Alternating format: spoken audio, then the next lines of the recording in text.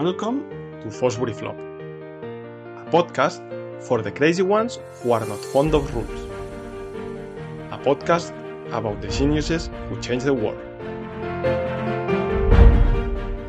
Dani Ballart es uno de los pocos que saben lo que es robarle el rol de deporte rey al fútbol en España. Liderados por Dragan Matutinovic, un entrenador con métodos militares, él, junto a toda la selección de waterpolo de Barcelona 92, pagaron un precio inhumano por una medalla de plata muy amarga. Oro olímpico y 3 veces campeón mundial como jugador. Ahora, desde los banquillos, van camino de hacer lo mismo. Dani nos transmite todo lo que ha sacado de ello, primero en el agua y ahora desde la banda.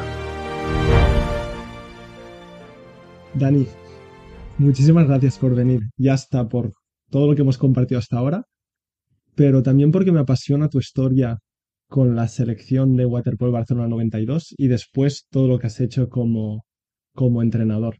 De Barcelona 92 he oído hablar de régimen militar, de mucho peor que la mili, pero para alguien que no esté tan familiarizado como yo, ¿cómo se lo explicarías?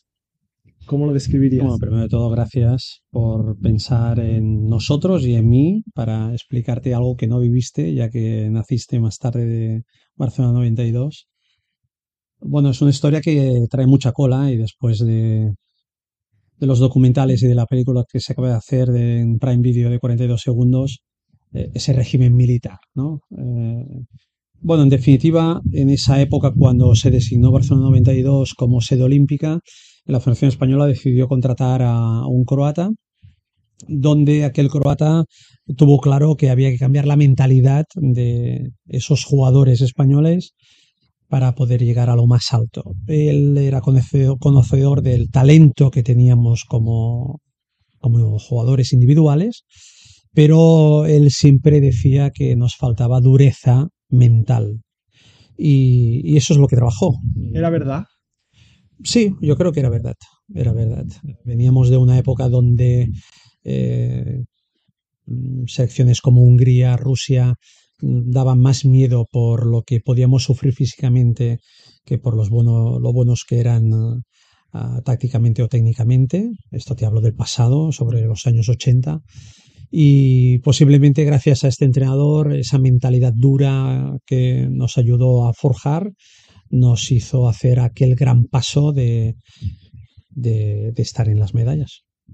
Porque esa preparación y ese entrenamiento, ¿no? Empezó, supongo que mucho antes, pero toda la gente habla de Andorra, después los Juegos Olímpicos. ¿En qué consistía esa preparación, sobre todo mental? Bueno, era llevarte al límite diariamente. Eran 8 horas de entrenamiento cada día. Cuando tenías dolores no podías ir al médico, cuando te lesionabas no podías ir al hospital, no había prácticamente ningún momento donde se nos permitiese ser débiles y como te puedes imaginar, 8 horas al día entrenando, hay momentos de mucho dolor, de muchas debilidades que afloran. Y ahí es donde tuvimos la gran suerte de encontrarnos esos locos jugadores que nos abrazábamos, nos dábamos el cariño, el apoyo necesario para seguir adelante. Y como decía el entrenador, si una de las primeras cosas que hacíamos por la mañana, que era correr 9 kilómetros por las montañas de Andorra, si no podías correr con las piernas porque te dolían, porque estabas lesionado posiblemente o porque tenías la rodilla hinchada, ya que somos de agua y no somos de impacto. Si no no podías subir con las piernas, pues tenías que subir con los ojos, pero tenías que subir. Porque más o menos vuestro entrenamiento diario, ¿en qué consistía? Nos levantábamos por la mañana y íbamos a desayunar, corríamos 9 kilómetros, después hacíamos 1 hora de acondicionamiento físico con nuestro propio cuerpo. Después nos íbamos al campo de la Andorra, jugábamos 1 hora fútbol y nos íbamos al agua para hacer 2 kilómetros nadando con cinturones de 5 kilos de peso. Después de toda esta maratón de mañana nos íbamos a comer, hacíamos la siesta, nos levantábamos, hacíamos 1 hora de pesas y volvíamos a la piscina para hacer 12 kilómetros nadando. Porque según había leído o escuchado, también hacíais diariamente o no una hora de partido de fútbol porque el entrenador quería. Sí, ¿Diariamente? eh, diariamente, sí. Sí, incluso el día de fiesta, porque eran 2 días de entrenamiento duro y el tercer día era de relax y el día de relax solamente había partido de fútbol. Hasta el punto que el entrenador nos amenazó porque, claro, como te he contado, las 8 horas del día de esos 2 días criminales, hacíamos siempre una hora de fútbol.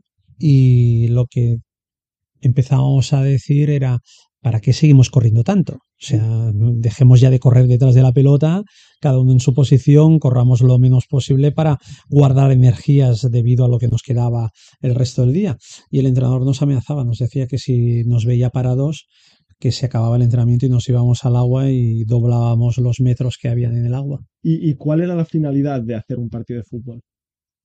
Supongo que una parte es la diversión, ¿no? Dentro de tanto régimen disciplinario tan duro, tan severo y sobre todo tan sacrificado a la hora del acondicionamiento físico, el tener una hora de jugar a fútbol era un momento en que nosotros, bueno, nos dejábamos ir, estábamos de una manera más distendida, fuera de que evidentemente teníamos que correr detrás del balón, siempre había un equipo que quería ganar por el otro. Y bueno, la competición en sí, pero básicamente para intentar tener un punto de diversión. Sí. Pensaba que era porque Dragan Matutinovic, el entrenador, quería y jugaba. Y jugaba muy bien, y le gustaba. Pero bueno, es que a nosotros también nos gustaba mucho jugar a fútbol, sí. Pero me sorprende este rol, ¿no? Como al entrenador, bueno, lo sabrás mucho mejor tú, pero mira, como yo como entrenador me gusta el fútbol, pues vamos a jugar una hora hasta el hecho de no sentir que el jugador juega fútbol porque yo quiero, el entrenador. Creo que hoy en día este rol es un poco más diferente. Bueno, antes nosotros, todo lo que nos decían, nosotros obedecíamos. Nosotros sencillamente seguíamos a la persona que nos mandaba. Hoy en día, los deportistas no obedecen porque hay mucha información. Entonces, hoy en día los entrenadores lo que debemos hacer es convencer a nuestros equipos, a nuestros deportistas. Y para mí es una gran diferencia del pasado al presente, de lo que está sucediendo, de la evolución del deporte y sobre todo de la evolución de la información, porque en aquel entonces nosotros no sabíamos si jugar a fútbol nos podía ir bien o nos podía ir mal. No sabíamos si hacer 9 kilómetros corriendo nos iba a ir bien o nos iba a ir mal. Y no podías contrarrestar la información, contrastar, la información no la podíamos contrastar. Entonces, bueno, pues era un tema, como te digo, de obedecer y confiar que aquella persona tenía razón. Me parece muy interesante que en esta entrevista, como en las películas, libros o documentales sobre la selección de waterpolo, se habla de todo menos waterpolo. De hecho, en el único momento en el que yo voy a hablar de waterpolo es el momento crítico de la final que marca, creo que es Toto, ¿no? Y la discusión si es zona o individual. Pero dentro de toda esa preparación de todo lo que fueron los Juegos Olímpicos, Dragan Matutinovic entrenaba waterpolo o era totalmente mental, físico. Hombre, evidentemente si no entrenas la táctica es imposible que llegues tan alto como llegamos. Fuera de lo que fuesen los Juegos Olímpicos el año anterior, el año previo, llegamos a la final del Mundial y llegamos a la final del Campeonato de Europa, cosa que no había pasado nunca en España en waterpolo. Entonces, evidentemente una metodología de entrenamiento de dureza física tiene que ir acompañado evidentemente también de táctica, porque es que si no es imposible poder llegar, porque todo el mundo se prepara, porque todo el mundo estudia y porque todo el mundo quiere llegar a lo más alto. Así que es verdad que se habla mucho de lo que tú comentas, pero yo creo que se habla mucho porque posiblemente choca mucho con con lo que es el deporte en sí, ¿no? Con lo que debería acompañar al deporte.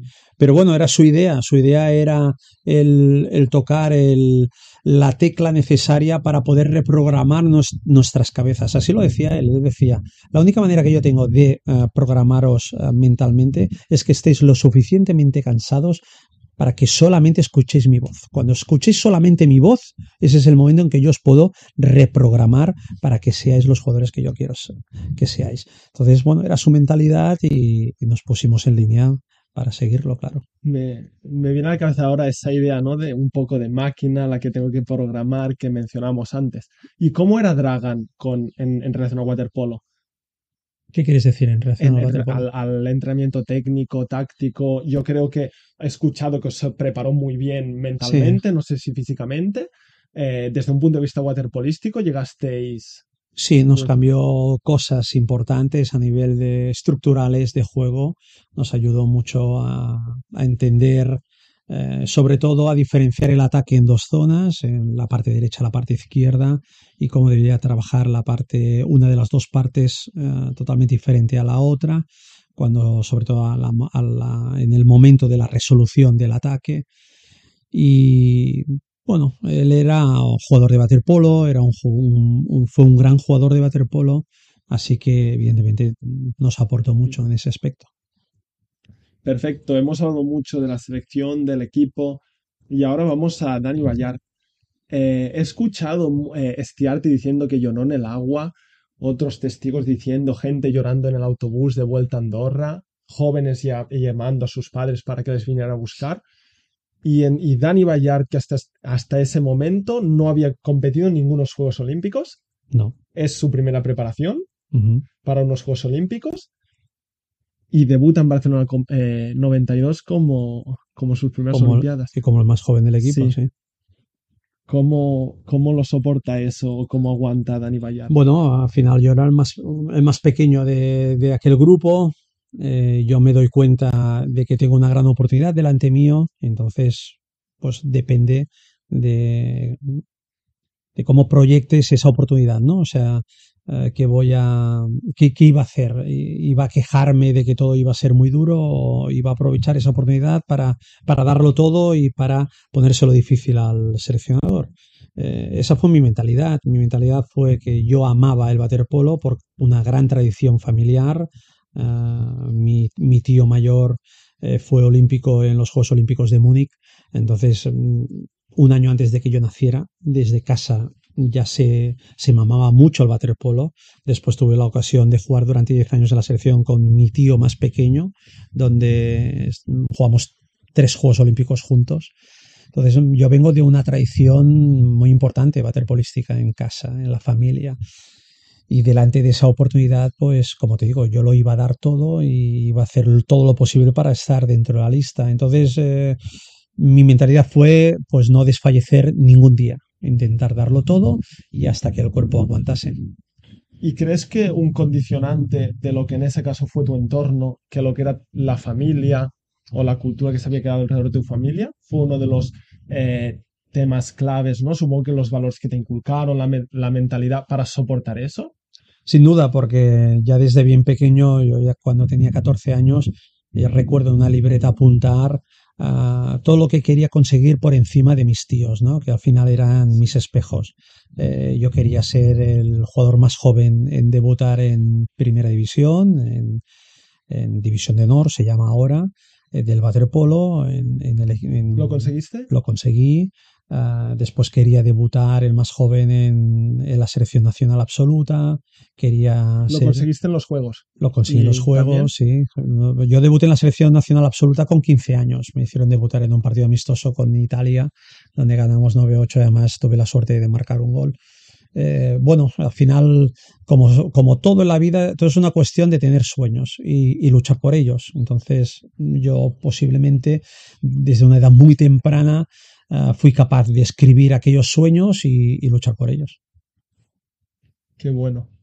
Porque creo que tú dices que tú guardas un recuerdo dulce de esa época, sobre todo Sí, de la preparación de los juegos. soy de los pocos que lo digo, sí. Sí, también he oído Jordi Juan decir que era necesario, otros que no lo sabían. Sí, sí, bueno, cada uno hemos vivido nuestra realidad de una manera totalmente diferente. Tanto yo como mi tío Jordi Sanz creemos de la conveniencia de aquella época.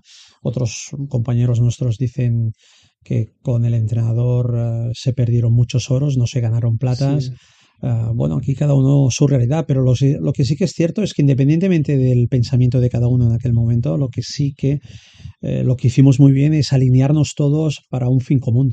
Entonces, bueno, estábamos todos cogidos de la mano y luchando por nuestro gran sueño, que era intentar ser los mejores en nuestro deporte y ser campeones olímpicos. Cuando dices alinearnos de la mano, supongo que te refieres a un poco que esa selección la confeccionaron una mitad de jugadores de Madrid, ¿no? Y una mitad de jugadores catalanes. Sí. En algún... ¿Hablas de alineación porque en algún momento estuviste desalineados? ¿Ves Nunca, diferencias en nunca. los...? No, sencillamente porque yo creo que tuvimos la gran suerte de juntarnos a 13 locos y unos cuantos más que no entraron en las convocatorias, en la lista final de seleccionados. Éramos unos locos del waterpolo, éramos unos enamorados del waterpolo. Por eso digo que la suerte que muchas veces se necesita en los equipos es encontrar grupos humanos que estén alineados para un fin común. Y eso es lo que nos pasó a nosotros. Nos juntamos unos enfermos con una ilusión máxima de ser los mejores, y esa fue nuestra gran suerte de coincidir en tiempo y en forma en aquel equipo. Y aún estando alineados, he oído hablar mucho de diferentes maneras de ser, ¿no? A lo mejor unos catalanes se menciona pues más técnicos, inteligentes, y unos madrileños jugadores más encaminados al carácter, a la fuerza. ¿Era verdad? ¿Es un tópico que se reproduce ahora? ¿Es algo que ayudó? Es una realidad de que los madrileños tienen su carácter y nosotros tenemos el nuestro y tenemos dos maneras diferentes de ver la vida, pero eso en ningún momento fue producto de o fue un causante de un conflicto, nunca hubo conflicto por ello.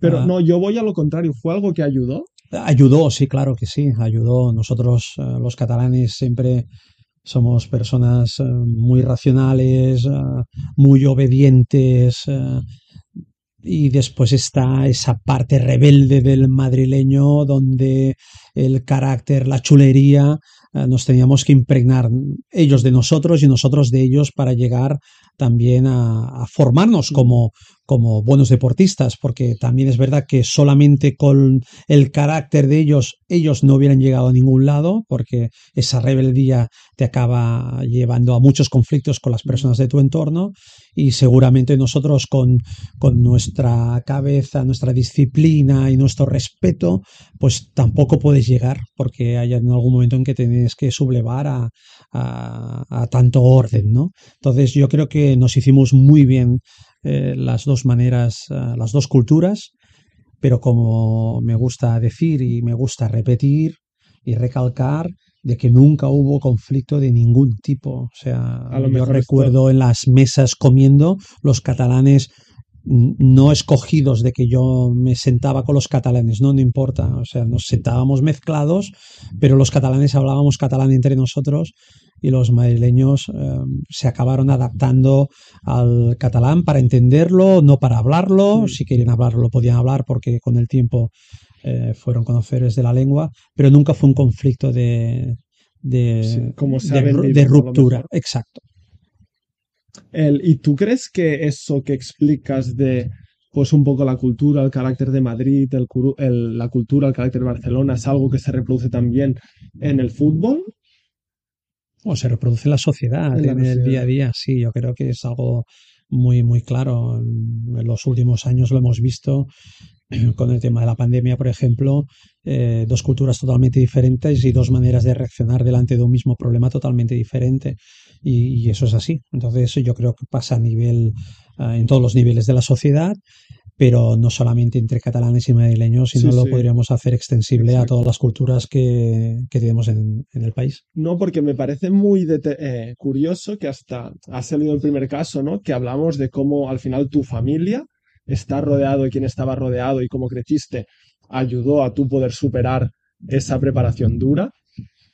Y el hecho también de a lo mejor la suerte, o quién sabe, yo creo que fue una suerte juntarse pues ese grupo de jugadores catalanes y ese grupo de jugadores de Madrid para conseguir el éxito, que hasta donde al final, cuando estamos entrenando, muchos de los determinantes vienen que haber nacido en Madrid, haber nacido en Barcelona, o que tu tío sea Jordi Sanz, etcétera, ¿no? ¿Cómo puede determinar el rendimiento donde naces? Y no lo digo como pregunta, lo digo a modo de reflexión. Bueno, y como modo de reflexión te diré que se ha vendido la historia de que aquello podía ser un punto de conflicto, ¿no? Esas dos culturas diferentes, cuando la verdad es de que esas dos culturas son necesarias que se unan, que compartan y que aprendan los unos de los otros para un bien común. Entonces, desgraciadamente, somos un país que nos gusta mucho el sensacionalismo, nos gusta mucho el conflicto y es lo que vamos a buscar, es lo que queremos vender cuando posiblemente el mensaje tenga que ser totalmente contrario. Supongo que es una cosa que me ha pasado como lo que te comentaba del waterpolo, ¿no? Pues esta historia ha sido muy influenciada por televisión, películas y al final venden un poco lo que va a dar entrada. Sí, pero por eso es lo triste, ¿no? De que nosotros seamos demandantes de este tipo de historias, de conflictos, que nos guste el conflicto, que nos guste ver el conflicto, cuando posiblemente esta historia es una historia de amor, totalmente diferente a lo que se está explicando, y es lo que vivimos. Sí, como, bueno, al final lo dicen, ¿no? Cómo al final Dragan consiguió unir ese grupo, ¿no? Exacto, y qué bien nos hicimos las dos maneras de ser para ese fin común de llegar arriba y de acabar consiguiendo nuestros sueños. O sea, evidentemente los sueños no se consiguen con conflictos, los sueños se consiguen justamente con todo lo contrario, es queriéndose los unos con los otros. Por eso Manel Estiarte en su libro lo titula Todos mis hermanos, ¿no? Al final nos convertimos todos en hermanos.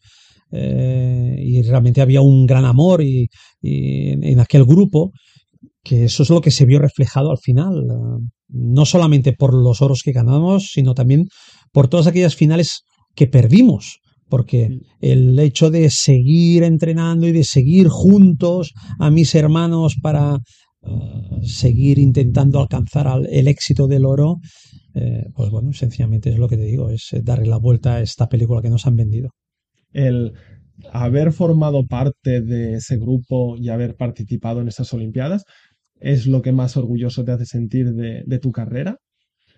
No es precisamente algo muy orgulloso que nos sintamos todos, ¿eh? O afortunado, a lo Piensa que mejor. la herida fue muy grande.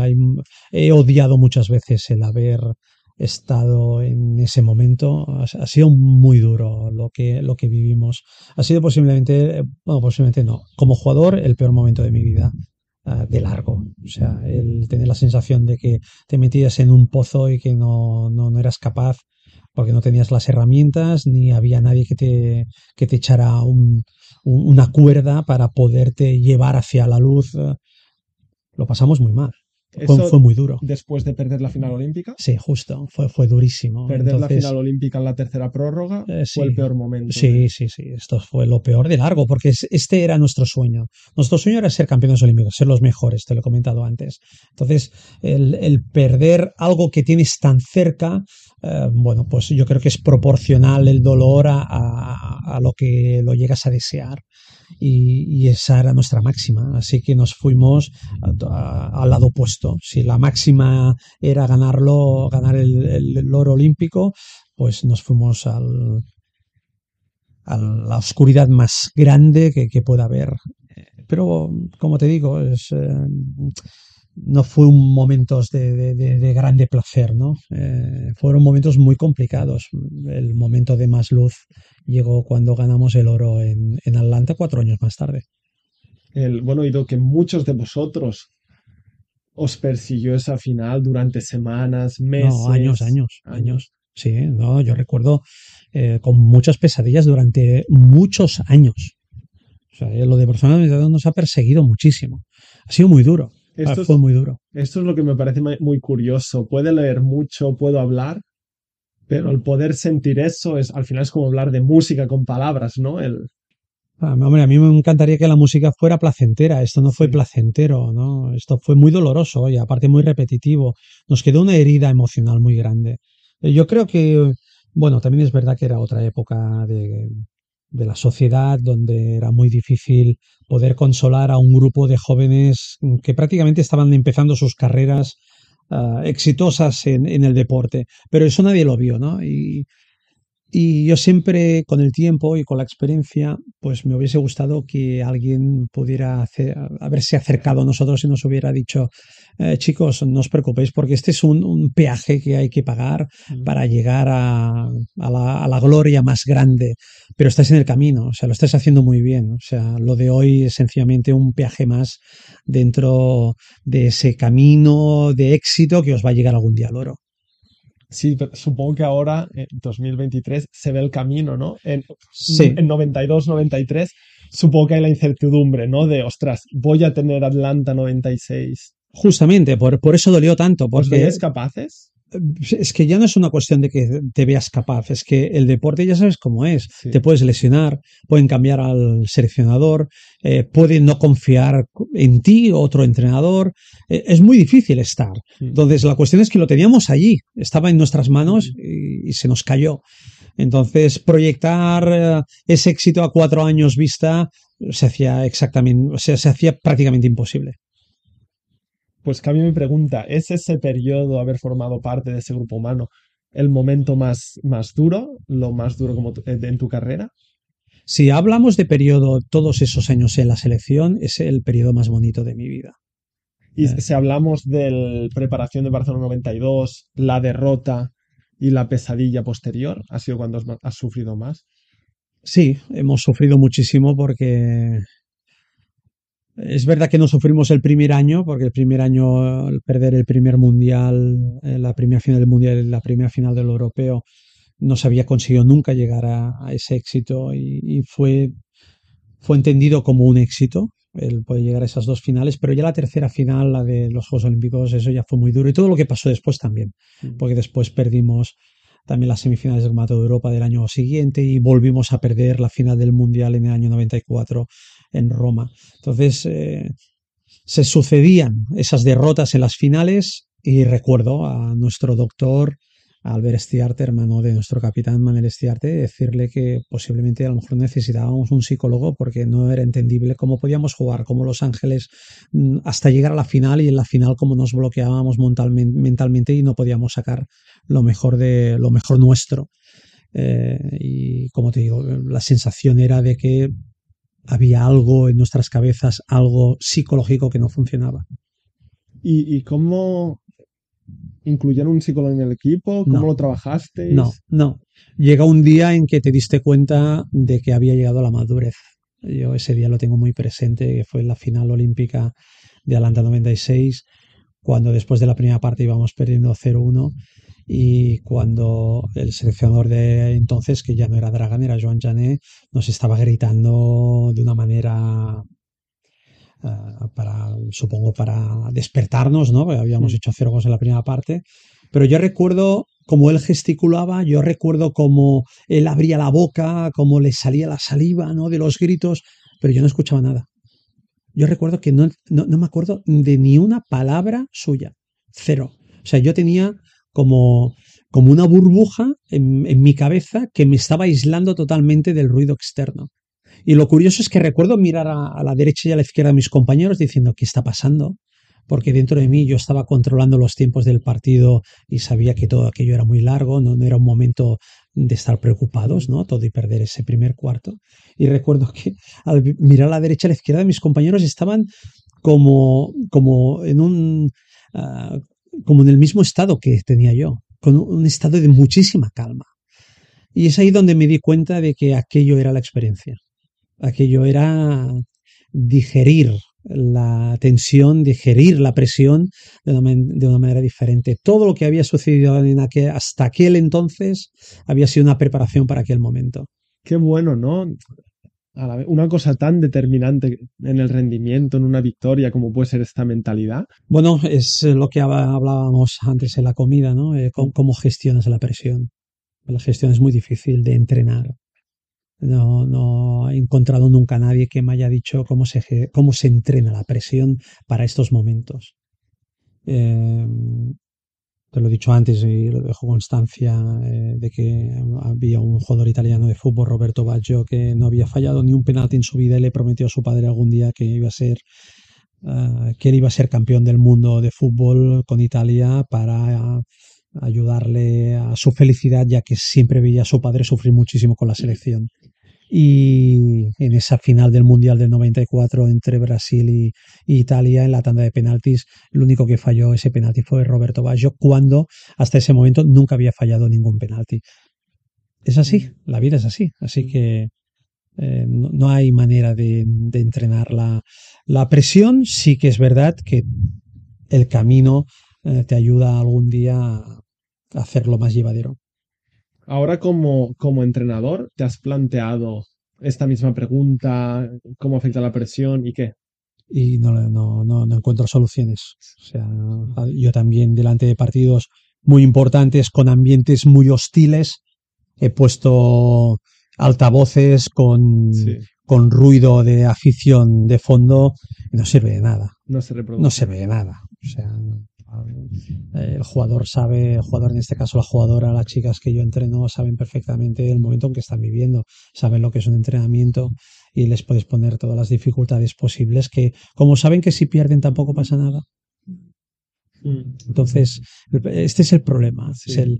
es cómo encuentras aquel juego mental para que lo que va a suceder en una final y si pierdes va a doler tanto que si lo haces en un entrenamiento. De momento Sí o seguimos con sí la búsqueda. sí. Si el mismo miedo que hubiera una final hubiera un entrenamiento, ¿no? A lo mejor, y si entreno mal, y si este año pierdo mi oportunidad. Eso es lo que nos hizo Dragan. Nos metía miedo en el cuerpo constantemente. Dragan sabías que si no rendías un día, te ibas a la calle. Incluso Dragan nos metía el miedo en que él daba una lista de jugadores seleccionados, la definitiva, pero a 2-3 días antes de empezar la competición había uno que saltaba, se lo cargaba. Siempre, ¿no? Siempre. La bomba, ¿no? La bomba. Nos metía el miedo en el cuerpo. ¿Eso es moralmente aceptable? Esa es la pregunta que te iba a hacer, ¿no? Yo creo que Dragan, esta mentalidad, esa dureza mental, lo han dicho muchos, que la construyó. El cómo ya. No tengo una opinión clara. ¿Pero a qué precio? ¿A qué precio? Exacto. Porque claro, a mí no me tocó. A mí nunca me echó de esas listas. Pero a compañeros míos que sí les tocó, ese precio es demasiado caro. Mentalmente te queda una frustración de por vida. A mí me parece que hay técnicas que no son viables. También afecta un poco el contexto, ¿no? Lo que era aceptable los 90, a lo mejor hoy en día ya no. No, a mí me parece banalizar un poco, ¿no? Los dos tiempos. Yo creo que lo que no es hoy aceptable no era para entonces, porque al final somos seres humanos y todos tenemos los mismos sueños y tenemos las mismas ilusiones. Pero es verdad que en una época donde no había internet, no había tanta repercusión pública y no había tanto linchamiento, ¿no? Hoy en día todo se mira en lupa y cualquiera que se pase un poquito o pise la raya ya se saben todos los foros y ahora la gente va con más cuidado. Y ahora, Dani, bueno, hemos hablado mucho del Dani jugador. Empezaste tu carrera como entrenador y tu última etapa está siendo en el Natació Mataró. No, hablando un poco de la línea ascendente, tengo la sensación de que fue una línea ascendente igual a la que vivió la selección española en los Juegos del 92, ¿no? Creo cuando llegaste el Natació Mataró no era una referencia, no era muy tenido en cuenta a nivel estatal. Este año habéis perdido la final de la Champions femenina por un gol contra el Natació Sabadell, que es el mayor club, el mejor de España. ¿Crees que el proceso se parece un poco? ¿Has conseguido que Natació Mataró se pelee entre los grandes, como pasó con España, Italia, Hungría, Estados Unidos en el 92?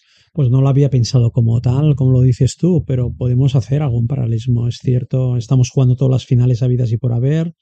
Estamos perdiendo muchas, también hemos ganado otras, pero evidentemente el porcentaje mayor es de pérdida que de ganancias y es un proceso que debe continuar. Sí, es verdad que nos hemos establecido en todas las finales, ya nadie puede dudar de que en esas finales va a estar el Mataró Y posiblemente ese es el proceso de lo que te comentaba y que nos había sucedido a nosotros en Atlanta 96, ¿no? Hasta que este grupo de chicas acaben gestionando esa presión de los grandes momentos y que puedan, bueno, pues sobreponerse a seguramente no es que sean miedos, pero sí a la gran cantidad de dudas que normalmente surgen cuando solamente quieres ganar.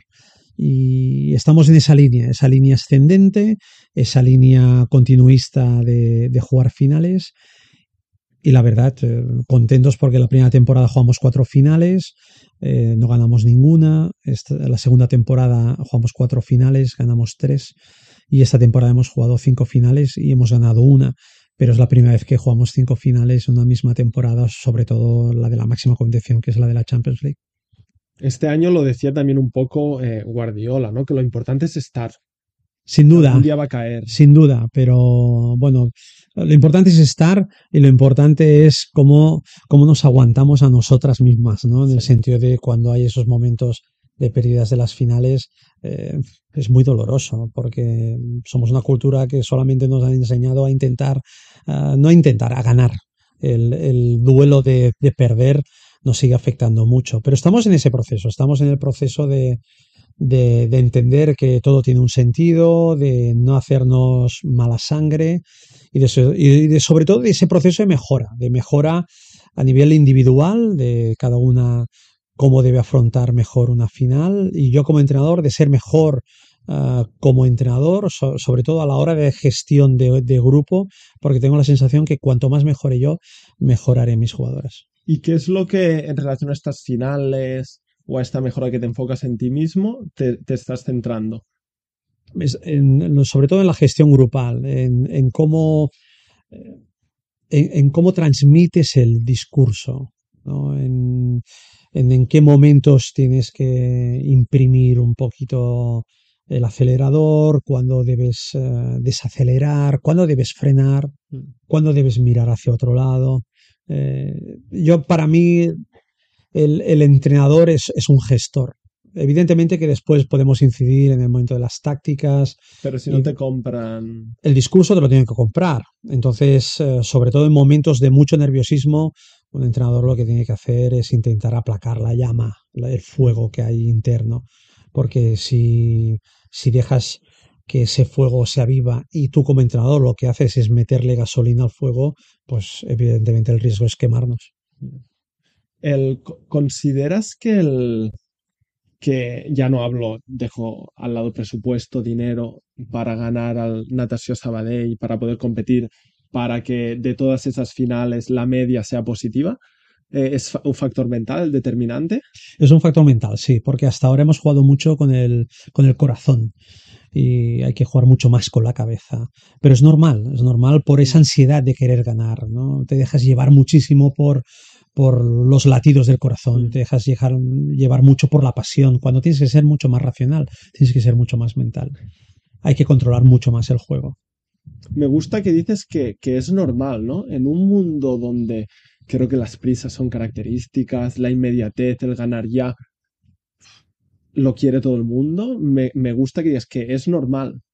Por supuesto, ¿no? Supongo que te gustaría haber ganado todas las finales posibles, pero que en el hecho de estar allí y perder, que es una cosa normal y que va a llegar, que estamos en el buen camino. Sí, todo tiene su proceso. Yo creo que el ejemplo de Guardiola el otro día lo dijo muy claro, que el gran éxito de haber ganado la Champions es de que se hubiese confiado en el proyecto.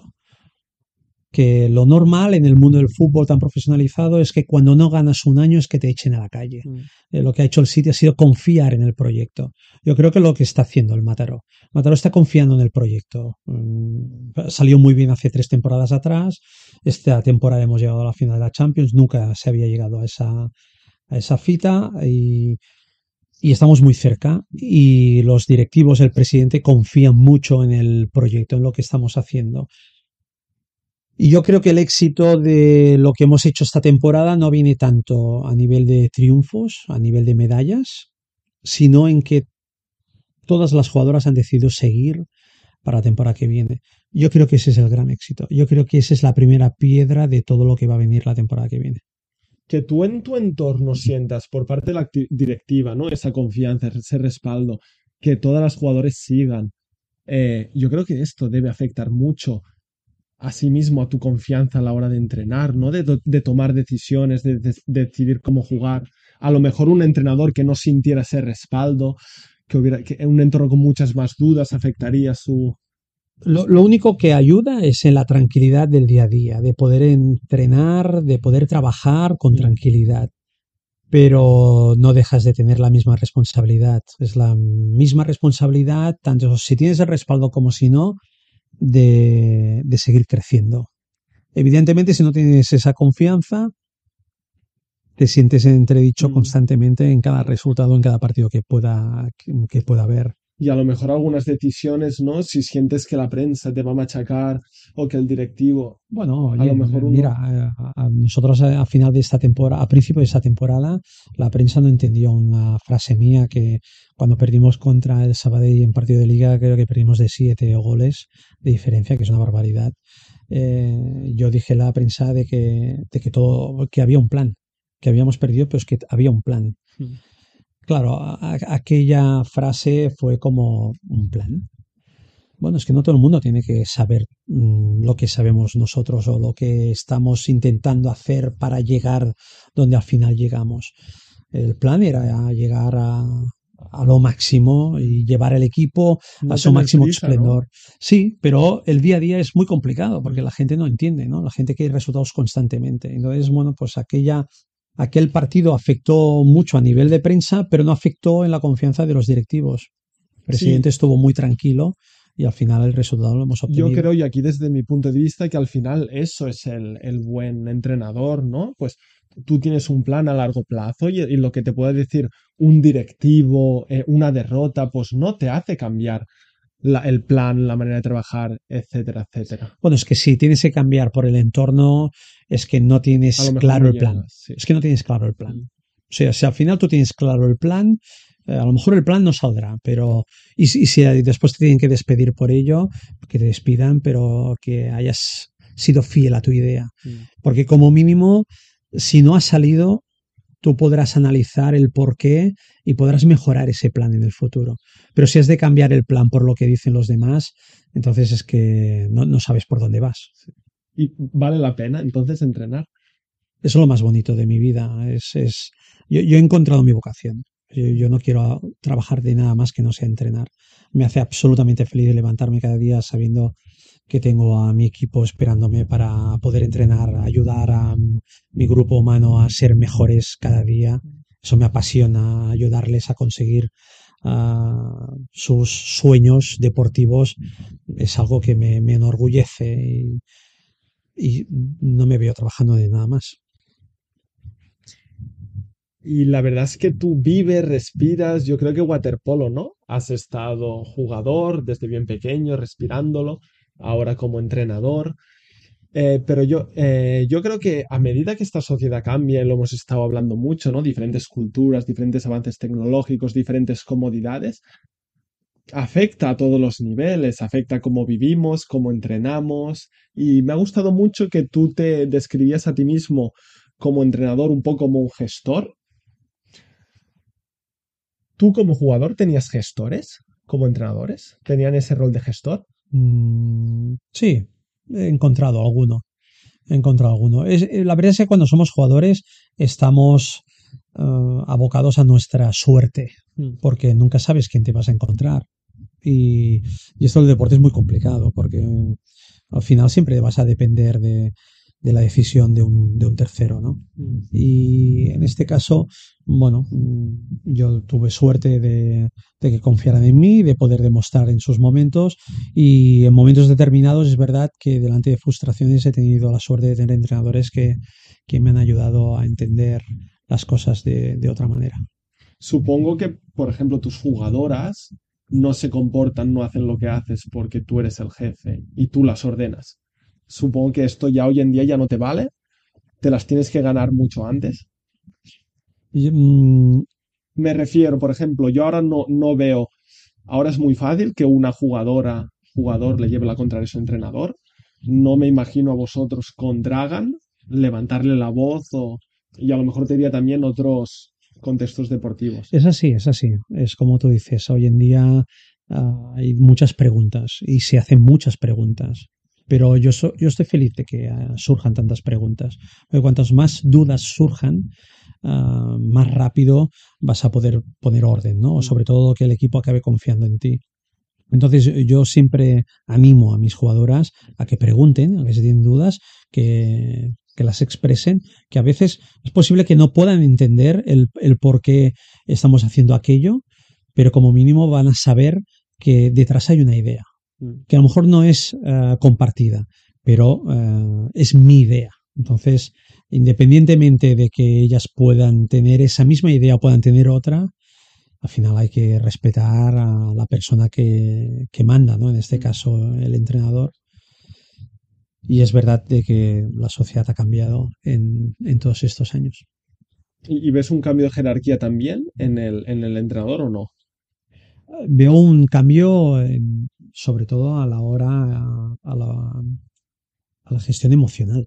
O sea, antes la debilidad no se llevaba. Hoy en día la debilidad es la nueva fortaleza. Es muy importante que el jugador, la jugadora, se muestre débil para poder ayudarlo en su plenitud. Eh, a mí siempre me gusta poner de ejemplo una vez lo que me pasó con mi capitana, ¿no? Llegamos al entrenamiento y le dije, buenos días, Marta. Me dijo, Dani, hoy no me toques los cojones, ¿eh? Y claro, yo me quedé con una cara diciendo, ¿qué hice ayer en el entrenamiento? A lo mejor se me escapó alguna palabra, la enfadé, tal. Y ella al final acabó diciendo, no me toques los cojones hoy porque me ha venido el periodo, entonces no estoy muy católica. Mm. Expresarse es muy importante. Porque si no me hubiese dicho aquello mi capitana, es posible que en el entrenamiento yo la hubiese forzado en el momento en que la hubiera visto rendir menos a un nivel que ella ese día no podía rendir por culpa pues de una circunstancia, que puede ser aquella, como puede ser una discusión con tu pareja, que puede ser una discusión con tus padres, puedas tener el problema, el que sea. Es muy importante la comunicación y es muy importante mostrarnos débiles, porque cuanta más información tenga el entrenador, mejor gestionará. Mm. Sí, me viene a la cabeza eso, ¿no? En la preparación de Andorra, Jesús Royan, que se tuvo que escapar al dentista, ¿no? Un poco cómo ha cambiado todo eso, y ni para bien ni para mal, cambian los tiempos, nos tenemos que adaptar, cambia la tecnología, etcétera. Bueno, tenemos que cambiar los que hemos vivido las Sí, dos épocas, porque al final los jóvenes de hoy en día solamente tienen una línea y a veces es difícil que vean que hay otras cosas. ¿tú ves ese cambio, por ejemplo, el Dani Ballart de 18 y 16 años en sus entrenamientos será diferente a los jóvenes de ahora, de esa edad? Totalmente, totalmente, totalmente. O sea, vamos, es que no tiene nada que ver. Es una barbaridad cómo ha cambiado, cómo han cambiado las personas con el tiempo. Y a veces no te puedo decir que sea mejor, ¿eh? Y supongo que es muy, muy complejo, Es muy complejo, pero sí, pero bueno, explicación. el hecho de darlo todo, por ejemplo, en cada entrenamiento. Si tú estás haciendo este deporte es por algo, ¿no? No, Mm. no te hemos obligado a nadie. Entonces, da el 100% de ti cada día. El hecho de llegar puntual, el hecho de tener un respeto por tu entrenador o tu entrenadora, ¿no? El hecho de llegar, de saludar, buenos días, cuando te vas, adiós, no hace falta que des gracias, tampoco estaría mal. Que a veces parece que el entrenador esté allí puesto porque tiene un salario y es su trabajo y no le tenemos que agradecer nada. Pues es Mm. una persona que también siente, también sufre y sobre todo está dedicando todo su tiempo, por mucho que sea su trabajo, a intentar mejorarte. Uh, hay muchas cosas a nivel de valores y de disciplina. No digo que sean indisciplinados los de hoy en día, pero que ha cambiado. Entonces nos Mm. hemos juntado dos generaciones totalmente diferentes. Y cuando la gente joven de hoy en día pues no tiene la necesidad y no ve la conveniencia, por ejemplo, como te digo, te acabas el entreno y se van y nadie te dice nada, es como si no existieras. Sí, De hecho, Manel Estiarte, ¿no? En el libro Todos mis hermanos explica que ellos entrenaban por la mañana en la piscina de Manresa, que era descubierta. ¿Cuántos, eh, cuántos adolescentes hoy en día entrenan en recintos totalmente preparados y de última generación? Supongo que es algo, ¿no? Al no ver ese cambio, pues tú eso lo das por No, hoy en día todo el mundo garantizado. entrena con unas condiciones excelentes, ¿eh? O sea, y posiblemente este es el problema, es que se piensen que bueno, que todo tiene que ser así, ¿no? Todo tiene que ser excelente, ¿eh? Y todo tiene que ser normal. No sé, al final eh, no nos podemos llevar a sorpresas si los resultados no salen en función de nuestro rendimiento diario. Y al Mm. final yo creo que este es el resumen de lo que estamos hablando. Como yo supongo que esta mentalidad no se crea sola ni sale por arte de magia. Yo supongo que tuvo mucho que ver tu primera experiencia como entrenador en Egipto. ¿Qué te Bueno, llevas de esa experiencia? Bueno, en Egipto me llevo muchísimas cosas. Para empezar, el apreciar todas las cosas buenas que tenemos en casa, que normalmente te piensas que como las ves en el día a día y las convives diariamente, pues es lo normal y no es lo normal. No es lo normal cuando te pones a viajar y vives sobre todo en el tercer mundo, en África, te das cuenta la cantidad de cosas que faltan en otros sitios de este planeta y agradecer, pues, cosa que no hacía, todo lo que tenemos aquí, ¿no? En nuestro día a día, que parece que te venga dado y no es tal. Después me di cuenta como entrenador que por muchas razones que yo pueda tener, siempre tienes que tener consideración al equipo. O sea, yo llegué allí, empezamos a entrenar a mi estilo, de una manera donde los estaba llevando al borde del precipicio. Entrenábamos tanto y tan duro, que es lo que normalmente hacemos aquí, por eso tenemos un nivel tan excelente del waterpolo, pero en aquel país no estaban acostumbrados y eso unido a jornadas laborales terribles que tienen ellos o las universidades, no les daba para todo y me daba cuenta bueno, que les llevaba al fracaso. Ellos no eran felices, no eran capaces de asimilar el trabajo, físicamente estaban totalmente cansados y entonces me empezaban a faltar a los entrenamientos no por gusto, sino porque necesitaban descanso. Entonces es ahí cuando hubo un momento después de 2 meses de entrenamiento donde paré, cogí una pizarra en blanco, les di los rotuladores y les dije, necesitamos entrenar tantas sesiones a la semana, así que empezarme a escribir los horarios que queréis entrenar y los días que queréis entrenar. Y ese fue el principio del gran cambio. O sea, te tienes que amoldar, o sea, te tienes que adaptar. Esa es la palabra que yo Que va de ellos, aprendí. ¿no? Al final Que va, esto. sí, no, pero ellos te lo están pidiendo, va de ti, que tú eres el Mm, extranjero, tú eres el que vienes de fuera. mm, Tú tienes que adaptar. Ellos tienen su vida es aquella que yo me encontré. Yo no podía cambiarle su día a día, porque es su vida, es lo que mm. van viviendo constantemente. Es la universidad, el trabajo, son sus obligaciones. Entonces, la adaptación pasa por los que vamos, los que venimos de fuera. Y esa es la gran palabra, ¿no? Y es lo que yo me llevé de Egipto para aquí, La capacidad de adaptarse. la capacidad de adaptación, sí. ¿Cómo, después de este gran cambio, cómo te adaptaste al equipo? Uh, grandes cambios, sobre todo a nivel a nivel táctico, es el conocimiento absoluto de las capacidades de tus equipos, de tus jugadores, jugadoras individuales, para que puedan desempeñar aquella táctica lo mejor Mm, posible. Y el cambiar esas tácticas que tú tienes ya preestablecidas para nuevas tácticas, porque crees que de esta manera el equipo se puede sentir más cómodo y que puede rendir mejor. mm, Esa adaptación también en la personalidad de cada uno.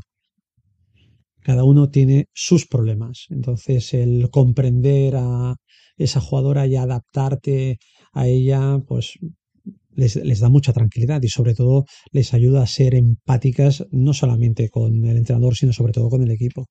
Esto es una cosa que me interesa mucho porque la he experienciado en Finlandia. ¿Era diferente el comportamiento del jugador, de la jugadora egipcia a la española? Sí, totalmente. Sí, es otra mentalidad. Otra mentalidad. Aquí es verdad que llevamos una gran cultura deportiva durante muchas décadas en el tiempo, cosa que allí no tanto. Y esa cultura del esfuerzo, no digo que no se esfuercen, pero nosotros lo llevamos diferente.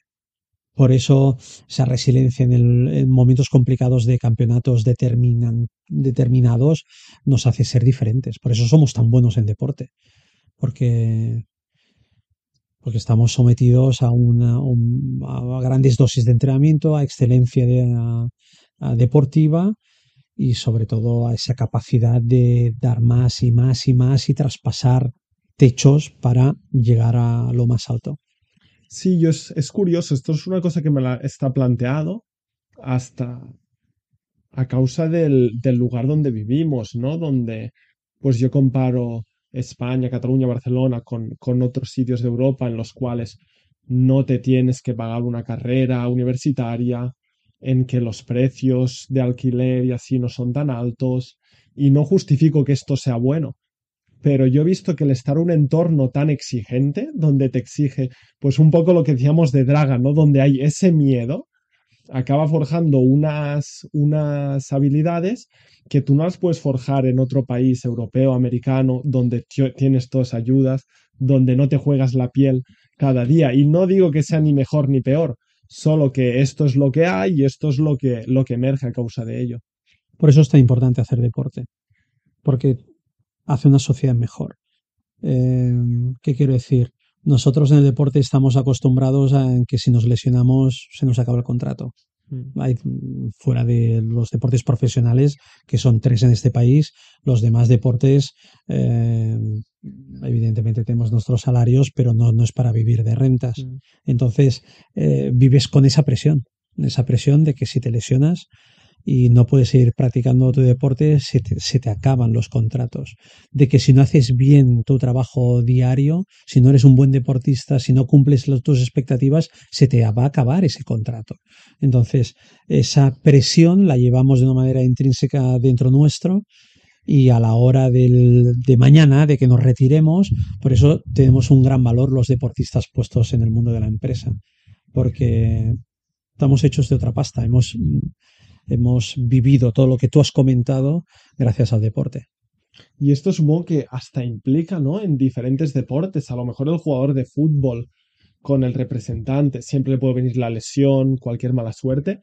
No está expuesto a lo mismo que estáis expuestos vosotros o cualquier jugador de otro deporte minoritario. No, porque el jugador profesional se le garantiza El el pan, ¿no? De cada... contrato Sí. y sobre todo el futuro, ¿no? El futuro suyo de que hay muchos que no necesitan trabajar nunca más si es que se gestionan bien, que Mm. esa es otra historia que desgraciadamente hay muchos fracasos en ese sentido a nivel de gestión económica personal.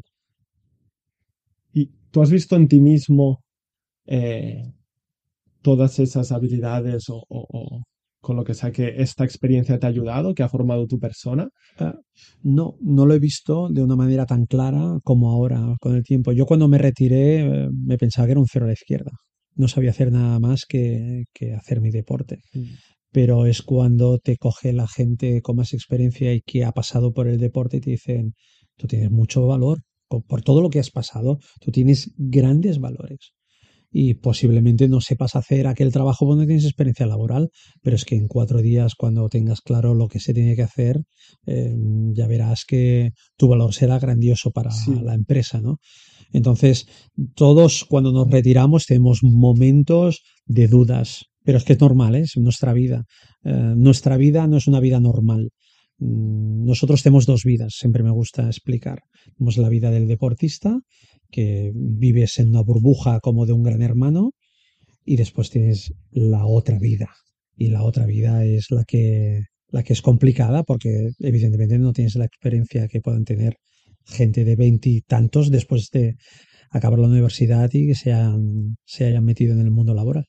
No, pero es curioso porque yo estoy convencido que el deporte, estar expuesto en esos entornos, a esos retos, a esos día a días, por supuesto, forja en ti unas habilidades sin duda. completamente Mm. excepcionales, que si un poco la sociedad o la pedagogía fuera diferente, pues a lo mejor no pasarían, supongo que tú lo sabrás mejor que nadie, por esos tramos después de las retiradas, por esos periodos, Yo etcétera. siempre digo a las personas que conozco que tienen empresas que pongan deportistas en su vida, en sus empresas, que no se van a arrepentir, porque creo que lo que vives es tan fuerte que tienes otra manera de gestionar los problemas del día a día. Normalmente el deportista, el ex deportista, una vez reubicado en el mundo de la empresa, esto de ponerse enfermo le cuesta. Esto de la El abstinencia, no, absentismo, absentismo laboral, gracias, no me salía la palabra, es difícil. Eh, y no se ahogan en un vaso de agua. Lo llevamos dentro, lo hemos vivido desde edades impropias, porque normalmente el deporte empieza cuando tienes unos 9 10 años. Ya desde 9 10 años empiezas a vivir cosas que no son normales, mm. para bien, al forjar el carácter. Dani, ha sido un placer Gracias. poder tener esa conversación. A partir de hoy, como tú dices, creo que voy a dejar de creer en las casualidades, porque ha sido un placer poder charlar, pero mucho, mucho más conocerte como persona. Muchas Muchísimas gracias. gracias a ti. Las casualidades no lo son. Todo tiene una consecuencia. El destino está marcado. Entonces es una cuestión de ver las señales. Lo que es que hay muchas señales, pero a veces no las vemos, no las queremos ver. Pero sigamos por el camino que llegaremos bien. Gracias, Martí. Gracias, Dani.